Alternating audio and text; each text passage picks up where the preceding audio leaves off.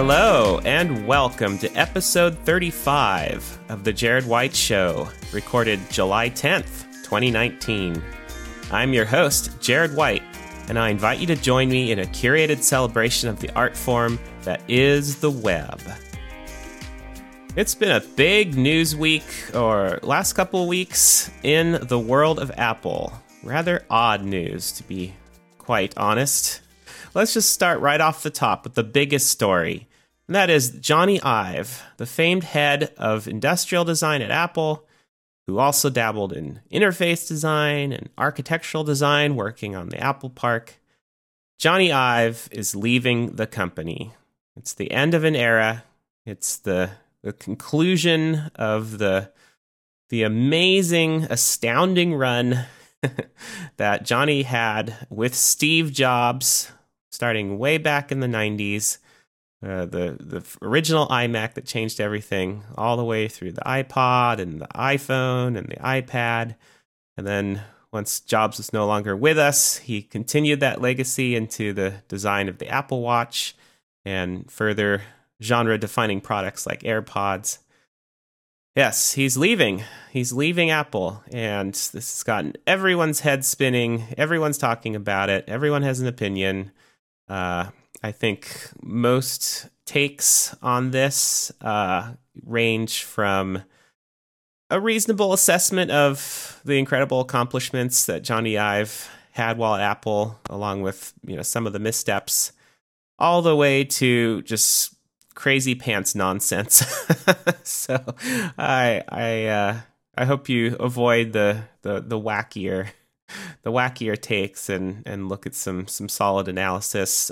I'm a big fan of Rene Ritchie, who does the show Vector and writes for imore.com. There's a link in the show notes to his initial article about why Jony Ive is leaving Apple, and that's a good summary, and there's further coverage, further follow-up videos and so forth that Rene Ritchie has done on his show Vector. And I listen to Vector, I watch Vector. You can get it in either podcast or YouTube video form. Highly recommended. So that kind of lays out the basic premise of what's been going on. I want to focus my analysis in a couple of specific areas. The first is iOS 7. Now, iOS 7 is still a little bit controversial in the Apple community. There are people that were very excited when iOS 7 was announced and enjoyed that radical new design direction, and other people are still upset about it and get grumpy about what a departure it was from iOS 6 and before. My opinion is that while iOS 7 was not perfect, and while it was a pretty buggy OS release, and while it was certainly a rocky transition from previous releases, in hindsight, iOS 7 was a massive, massive upgrade and a huge improvement over what came before in the world of the iPhone and the iPad. And really, I encourage you, there are links in the show notes to a couple videos here. I encourage you to watch them. The first is the announcement of iOS 6 in 2012. Scott Forstall goes through a bunch of the features that came out in iOS 6. And then a year later, in 2013, iOS 7 is introduced, and Craig Federighi is the presenter there. And I gotta say, Craig Federighi has turned into just hands down the most enjoyable presenter at Apple of anything.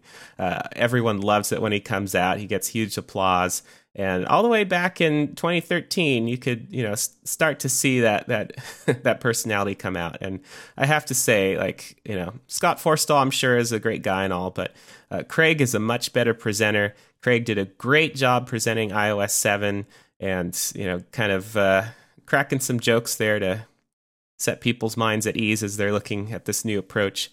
And not only is the iOS 7 presentation better, but the way that they describe what's going on in the operating system and what they're doing in the interface and why they're doing it, it's so much better. Everything about the presentation is just better.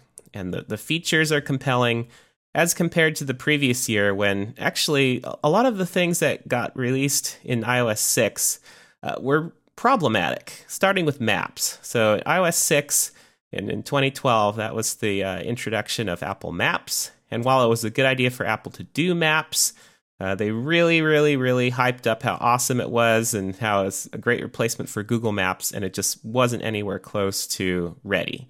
And that ended up being a huge debacle.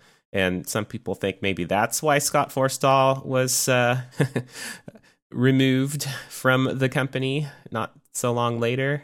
I think in reality it was largely due to the fact that Johnny Ive and Scott Forstall just were not getting along at all and not seeing eye to eye.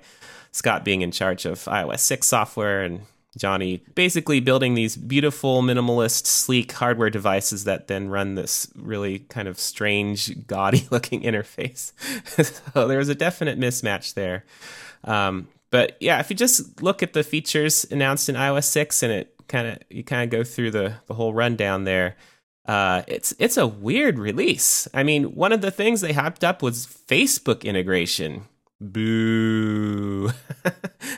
Talk about a 180. Like Apple's done everything possible to distance themselves away from Facebook and that sort of thing now. They've removed all of those integrations since those iOS 6 days. So all of the hype about Facebook integration is super weird. They did a redesign of the music app, and it looks really bizarre. Like before, the music app was kind of simple looking, kind of had a dark mode thing going on. The bottom buttons were dark with light text, and it wasn't super garish or anything. It looks like, sort of like the original stock iPhone apps did when the iPhone first came out. And they did this whole redesign where it was like this shiny chrome metal kind of thing going on, and it just looked really garish and bright and weird. Yeah, that I don't know why they put a lot of effort into redesigning the music app for that one version, because they then completely redesigned it again, of course, in iOS 7. They redid the phone app, and that looks super weird. Like, just watch this presentation of iOS 6. Like, they keep announcing new features and new capabilities, and everything looks so weird. And Siri, it was still early days of Siri, so they were making big improvements, on a fairly regular basis of what kind of results Siri would return when you ask different questions. So they are touting all these new sports stats that you could ask Siri about, and they're like these big, crazy game board designs with like these sort of light dot designs for the scores, like you're actually looking at a billboard or a scoreboard up in the bleachers somewhere. It's just, oh man, the design of iOS 6 is so crazy. It's just so weird. So much strange, funky stuff everywhere. I don't think they talked about it here, but also in those days they came out with their podcasts app for iOS, which literally was an animation of a reel-to-reel tape playing as you were listening to the podcast. I mean, I had to give the designers props for doing this incredible animation and having this whole like wacky reel tape thing going on as you're just trying to listen to a podcast. But compared to app design today in the iOS 7 and beyond era, it's just mind-boggling that anyone would think it's a good idea to have a 3D photorealistic reel-to-reel tape deck playing as you're listening to your podcast. It's just nuts. They did announce Passbook for iOS 6, and that was sort of what eventually evolved into Apple Wallet, and then, of course, all the Apple Pay stuff. So that was a great idea. It was a cool feature, and that one looked okay because they were trying to make these cards in Passbook look kind of like real tickets and cards and things, and it's still kind of the case now. Like even in iOS today, you go in and you get these tickets and cards and things that kind of look like the real thing, which in that particular context makes sense. Like if you go into your digital wallet and you're trying to find tickets and cards and things, having really distinct visual designs for those that mimic real world designs of tickets and cards, that makes sense. So Passbook was great, but all this other stuff they're talking about in that 2012 WWDC keynote about iOS 6 is super bizarre.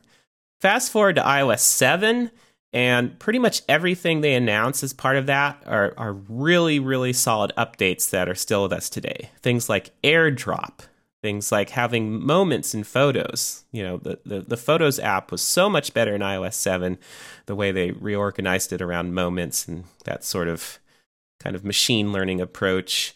The camera got much better. They got rid of that dumb aperture animation thing. Do you remember when you used to like try to take a picture and there'd be like this big sort of animation of the camera aperture closing in on the scene, and it'd make this big sound like it's an old camera clicking, and the whole shutter thing? Like, it was getting so ridiculous, all that sort of stuff in the OS. So they redesigned the camera app in iOS 7, and what we have today is in many respects pretty much the same thing. Notification Center got way better in iOS 7 with the Today view added, which is the basis of all the cool widgets we have now, and that's going to be front and center in iPad OS, so you can have all those Today view kind of widgets right there on your home screen. So that that whole line of thinking started in iOS 7. Things like being able to do horizontal swipe gestures, like if you're going through mail and you want to do a swipe to delete something or flag something, that was an iOS 7 idea. Really useful features like iCloud Keychain and swipe up to quit multitasking. Siri sounded way better in iOS 7. Like I was saying before, the music app that was redesigned to look really bizarre in 2012 looked way better in iOS 7, and they continued to refine that to the point now where, I feel like the usability of the music app maybe isn't super great, but the looks of it is really nice. Anyway, the point I'm trying to make here is that iOS 7 really was, in many measurable respects, I mean, you can agree to disagree on the purely visual aesthetics of it, but functionality-wise, iOS 7 was such an improvement over iOS 6. And the reason I bring all this up is because the reason for that is Scott Forstall was ejected from Apple, and Johnny Ive took over user interface design. And, while I'm sure Johnny didn't, have that much day-to-day influence on iOS 7. He left that to other people's, Alan Dye and so forth. Clearly, Johnny's leadership in really going back to base principles and kind of, forcing Apple to ask itself, what does a sleek, modern mobile operating system look like? How does it behave? How do people interact with it? Really going back to basic principles and coming up with better ideas than reel-to-reel tape decks in a podcast app. It was such an improvement. So even though I think Johnny isn't really known for his user interface chops, he's known for his hardware, and there's a certain measure of consternation out there in general about if it was a good idea for him to take over UI because of I don't know, the way the colorful icons looked in iOS 7, like the Photos thing, it was the aesthetics of the icons was controversial and all that sort of stuff. But if you take a step back, if you kind of, look at it from the bigger picture of, what iOS 7 meant for the platform going forward, how it affects us even years later, clearly the design and sort of architectural approach to what software is supposed to do in the OS, the direction that iOS 6 represented was a dead end. That just it was not going in the direction it needed to go. iOS 7 was a major course correction, and we can see even today with the upcoming iOS 13 and iPadOS releases, and even other products like Apple Watch and the latest tvOS, and then some of the design changes in Mac OS, like everything we've seen Apple do in software since iOS 7 has been a direct result of that major course correction. So besides iOS 7, I want to also highlight a product that I feel really embodies the full brunt of Apple's design prowess and its legacy, what Johnny Ive was able to accomplish at Apple, the thought process around how to design products that Steve Jobs helped lead in the early days when he came back to Apple. And that product is the iPad Pro. Now, when you read reviews of the iPad Pro, the new design that has the thin bezels and USB-C and all that, when you hear people review the product, usually the kinds of things they complain about are related to what the software is capable of. And a lot of those complaints, thankfully, are now being eliminated with the upcoming release of iPad OS. They've really done a huge improvement in the software to take full advantage of the powerful hardware of iPad Pro. So, typically when you hear people talk about failings of iPad Pro as a product for, whatever their needs are, it's almost always related to the software. When it comes to the hardware, usually what people say is, this is the best hardware Apple has ever made. This is just so great. It is such good hardware. It's kind of hard to believe that it actually is this good. Like, that's usually what people say about the iPad Pro. The Apple Pencil 2 is mind-blowingly good as a digital stylus, to the point where they're making it even better in iPad OS. They're reducing the latency to like a mere number of milliseconds. So it just really feels like as you're moving this digital device, it's laying down ink on the screen. It's incredible how well it works. The hardware is so fast, it's so powerful. The chips that are in these things are so good. It's really blowing away many notebooks that Apple and other PC companies make that are actually a lot more expensive. The fact that it's so sleek in its design, it's pretty much just a screen that you hold in your hand. Like, the original promise of the iPad was like you're just literally holding this screen in your hand and you can touch the web and all that sort of thing. And it really feels like, the initial iPad was a vision that wasn't quite represented by the reality of that hardware, but you could kind of see where it could go. You could look at this device and say, well, this first iPad release here in 2010, is not that great, but it's better than what anyone else is doing. And where this could go in the future is pretty astounding.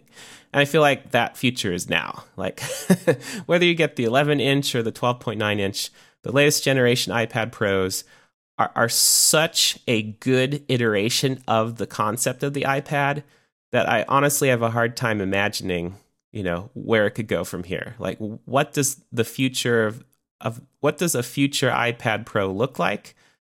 I don't know. I have a hard time thinking of what could be different about it that would be better. If it were thinner, I feel like it would be too fragile. It's maybe even a little fragile now, but I like the thinness of it now. So we don't really want it to get thinner. If the bezels are thinner, then it's hard to pick up the device without accidentally, touching stuff on the screen. You need a little bit of a grip area there. Certainly they can do spec bumps to, make it even faster, and maybe they can add more sensors or better cameras or whatever. Like, they can make improvements, of course, but in terms of the design, in terms of the basic hardware design of this latest generation iPad Pro, it pretty much is the best version of itself. And this is something that I feel like is truly a hallmark of the Johnny Ive era at Apple, is their ability to keep iterating on a product that started out pretty good and pretty groundbreaking, but they know they can make it even better, and they just keep making it better to the point where you get to sort of the ultimate iteration of the product. And it's maybe a bit of a problem in terms of upgrade cycle. Like, if you have this almost perfect product, like, how do you sell new versions of it later? And, so far they've managed to figure that one out. But, I feel like you can't say that about everything. Like, I feel like we have not seen the perfect Mac notebook in a long time. Like, I don't feel like anything Apple is shipping right now, even with the latest like MacBook Air or whatever. Like, I don't quite feel like Apple has the perfect notebook that they can sell you. Desktop computers, like the iMac and the iMac Pro are pretty solid, but The sort of look and feel of it seems dated. There's this big chin, and the bezels are really thick around the monitor, and it feels like there's a lot they could do there to kind of slim down and make the iMacs look a little bit more sexy. The Mac Mini is a cool product, but it's a very niche product. Anyway, I just feel like on the Mac side, there are certainly good products that you can get from Apple today, but they're not these sort of almost magically perfect products. And I feel like with the iPad Pro, it really does feel like that sort of like just hard to believe awesomeness factor going on. Same thing with iPhones. Like, I feel like the iPhone line is a little strange right now. Like, it feels a little bit compromised in certain ways. The whole notch thing I'm not crazy about. I understand why the notch is there, and in day-to-day use it doesn't bother me, but it's odd. Like, you would never look at an iPhone sort of completely objectively and say, hey, it's a great thing that this screen has like this big notch in it at the top, and it doesn't just have a smooth surface from left to right at the top there. Like, nobody would say that's awesome, right? It's a compromise. It's a compromise so that we can have mostly a bezel-less screen and edge-to-edge display and still have all the sensors for Face ID and stuff. It's a compromise, and it's an okay compromise, but it's an area where the needs of the technical features of the hardware kind of interfere with a sort of greenfield perfect design. Whereas with iPad Pro, like if you could just sit down and imagine like, oh, I just want a tablet. I want a tablet. I basically want this display I hold in my hand and I can just touch it and things happen. Like you would pretty much, like, without any constraints whatsoever on the technical side, you would pretty much design what the iPad Pro looks like. I mean, anything more futuristic would be like some kind of like transparent slate of glass, like you might see in some sci-fi movie where you're just kind of holding like literally just glass, and you can see the display, but you can kind of see stuff behind it. Like, maybe that's what somebody would think a cool futuristic tablet looks like. But if it's just like a regular display that is fully solid that you can hold, the iPad Pro design is that. That's what it is. That's all it is. And so in that respects, it's pretty much a perfect design. So to conclude my summary of what Jony Ive has been able to do at Apple, whether it's with iOS 7 or with the iPad Pro, I think Jony's remarkable legacy at Apple is the ability not just to come up with some cool new product out of the blue like the iMac or the iPhone or whatever, but the ability to take ideas that are working in the marketplace but could be much better, could kind of go in a new direction, could really kind of get to that place of that essential basic principles, like true embodiment of the idea without compromise, the stuff Jony Ive's always talking about, getting to that essential nature of the thing and just kind of getting rid of all the sort of extra sort of ornamentation or bits of things that are there for technical reasons or some other reason that doesn't really serve the essential nature of the product. Getting rid of all that stuff and just getting down to exactly what it is. I feel like that is the true legacy of what Jony is able to do at Apple. And I hope that after he's gone, Apple continues to have that philosophy. Not that you can't add lots of cool whiz-bang features or, really push hardware to its limits with different capabilities and sensors and connections and ports and all that sort of stuff. I mean, there's a certain line of argumentation you can take that, you don't want things to get too simple, because then you end up with these machines where it's like there's no headphone jack and there's only one port and it just can't do this or can't do that. I understand that, but I still feel like the thing that truly makes Apple great at the end of the day is they are able to say no to certain things in order to really say yes to something else. So with the iPad Pro, for instance, they could add more USB ports and they could add a headphone jack back in, and they could, have some kind of like little kickstand thing that comes out like the Surface. And they could add all these things to the iPad Pro design to give it more capabilities, but the basic design of this object would suffer because of it. and it would be compromised. And that kind of, no compromise push towards essentialism is what I love about what Jony Ive was able to do at Apple. All right, that was a long discussion. So the rest of the show here is going to go pretty quickly. Just running down through the rest of the Apple news here. They made some updates to their MacBook lineup. They got rid of the MacBook Escape, as some people called it. It's the MacBook Pro that had an actual escape key because it didn't have a touch bar. They're not selling that anymore. They have an updated sort of entry-level MacBook Pro that has a touch bar now. And so all of the MacBook Pros, from the base model all the way up to the top of the line 15-inch, kind of has a pretty sensible continuum, and they all have touch bars. And they've stopped selling the 12-inch MacBook. So the little MacBook Adorable, as some people called it, that is no longer being sold.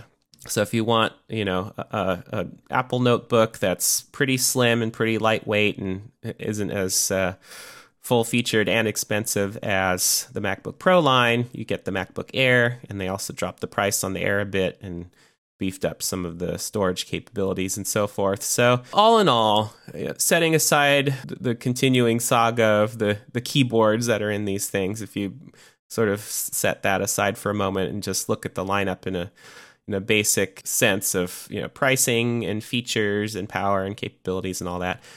Finally, Apple's Mac notebook lineup makes sense. It really makes sense. In fact, some people were saying, "Hey, the Quadrant is back." You have consumer desktops and pro desktops, and now you have consumer notebooks and pro notebooks, and it's really, really easy to kind of see the delineation between these different market segments and the different prices and so forth. Much easier to figure that out than it was before. So I think this is a good thing. I know there are some fans of that little 12-inch MacBook that are sad now that the product is no longer being made. But I think this definitely simplifies the lineup, and I think the writing is on the wall. Like, if you do want a mobile computer that's really sleek and really portable, really easy to just bop around with you every day, I really think it's time to look at the iPad line of things. I don't think the market for a little slim Mac notebook is really going anywhere. I think that's a shrinking market. All right, and then the last thing here is former presidential candidate Ross Perot passed away. He was a billionaire tycoon. He was very well known in the 90s for mounting the most successful third-party bid for the presidency in U.S. history.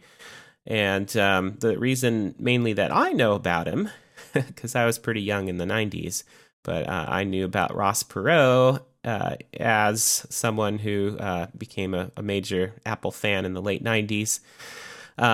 He was the first real investor for Next computer that Steve Jobs founded after he left Apple. Initially, Steve put a bunch of his own money into Next and getting that company off the ground. But when he started to look for outside investment, Ross Perot ended up being one of those initial investors. So in a way, you could say Ross Perot played a major hand in the fact that Apple is alive and well today, and we have products such as the iPhone and iPad and all those sorts of things. Because, as we all know, Apple is around now because Steve Jobs came back and brought his whole Next team with him, and Next Step OS basically became Mac OS X, and the rest is history. So whatever else Ross Perot accomplished in his life, he certainly deserves to be remembered for being savvy enough to invest in a young company by the brilliant Steve Jobs and helping Next really get going. And even though Next itself kind of failed as a company when it was its own company, simply by virtue of the fact that they were acquired by Apple and all the cool technology they were working on became Apple technology, that's the stuff of legend. And last but certainly not least, big news from Warner Media. It has officially announced its rival to Netflix, the streaming service that will encompass all of the Warner Brothers, just massive treasure trove of content from all of their different brands and studios and all that. They've made a bunch of announcements around this, and this new service is going to be called HBO Max. I think this is genius. I've been hearing about this whole service coming out from Warner Media thing for a while now, and the thing I would always think is, well, you have HBO already, and that's a streaming service that's pretty successful. Like, why can't HBO just be the thing? Like, why do you have to launch something else in addition to HBO? And so the answer is they're launching something that's a superset of HBO. So, there's HBO as we've known it, that, has such shows as Game of Thrones and Westworld and all that. So, everyone knows what HBO is. And they're basically expanding out from there, from HBO, the brand as we've known it, to this much larger service called HBO Max that will obviously include all the HBO stuff, but will also include content from Warner Brothers proper, from brands like New Line and TNT and the CW and Cartoon Network. And something I got very excited about when I watched the trailer for this service is Looney Tunes. I've been waiting for ages to be able to get on a streaming service that has the full back catalog of all the Looney Tunes cartoons, because I grew up on Looney Tunes, and I'm constantly thinking of quotes and scenarios and music from the Looney Tunes cartoons. I mean, if somebody walks up to me on the street and randomly shouts, "Think of a cartoon," the first thing I'll think of is probably a Bugs Bunny cartoon or Daffy Duck or something, Porky Pig. And I haven't really watched many Looney Tunes cartoons in quite a few years because, I don't watch DVDs. I don't really even have a DVD player anymore. And finding Looney Tunes through a streaming service has been pretty much impossible. And buying some kind of giant expensive pack of a bunch of the cartoons through, I don't know if it's even on Apple's TV store. But anyway, I'm almost willing to subscribe to HBO Max just to get Looney Tunes. But it's going to have all the other stuff too. So I'm super excited about this. I think clearly the landscape here is shaping up so that you have HBO Max, you have Disney Plus coming out soon, and you have Netflix, and these are going to be the three juggernauts that everyone else has to compete against, including Apple with its own TV Plus service. So I think Amazon with Amazon Prime, Apple with Apple TV Plus, and other services out there, they're all going to have to make a case for why they should exist and be worthy of your dollars. Whereas HBO Max seems like a total no-brainer to me, as well as Disney Plus. Netflix, Disney Plus, HBO Max. Like, I feel like, if anyone out there is a fan of TV and a fan of streaming services in general, and can afford those three services, I feel like you pretty much have to get those three services. Like, this is going to be the thing you do, and everyone else is then going to have to make the case for why you should pony up even more cash for their services. All right, that's it for the show this week. Thanks for listening. This has been episode 35, and we'll be back next week with episode 36. And until then, I hope you have an awesome week, and I'll see you next time. Bye.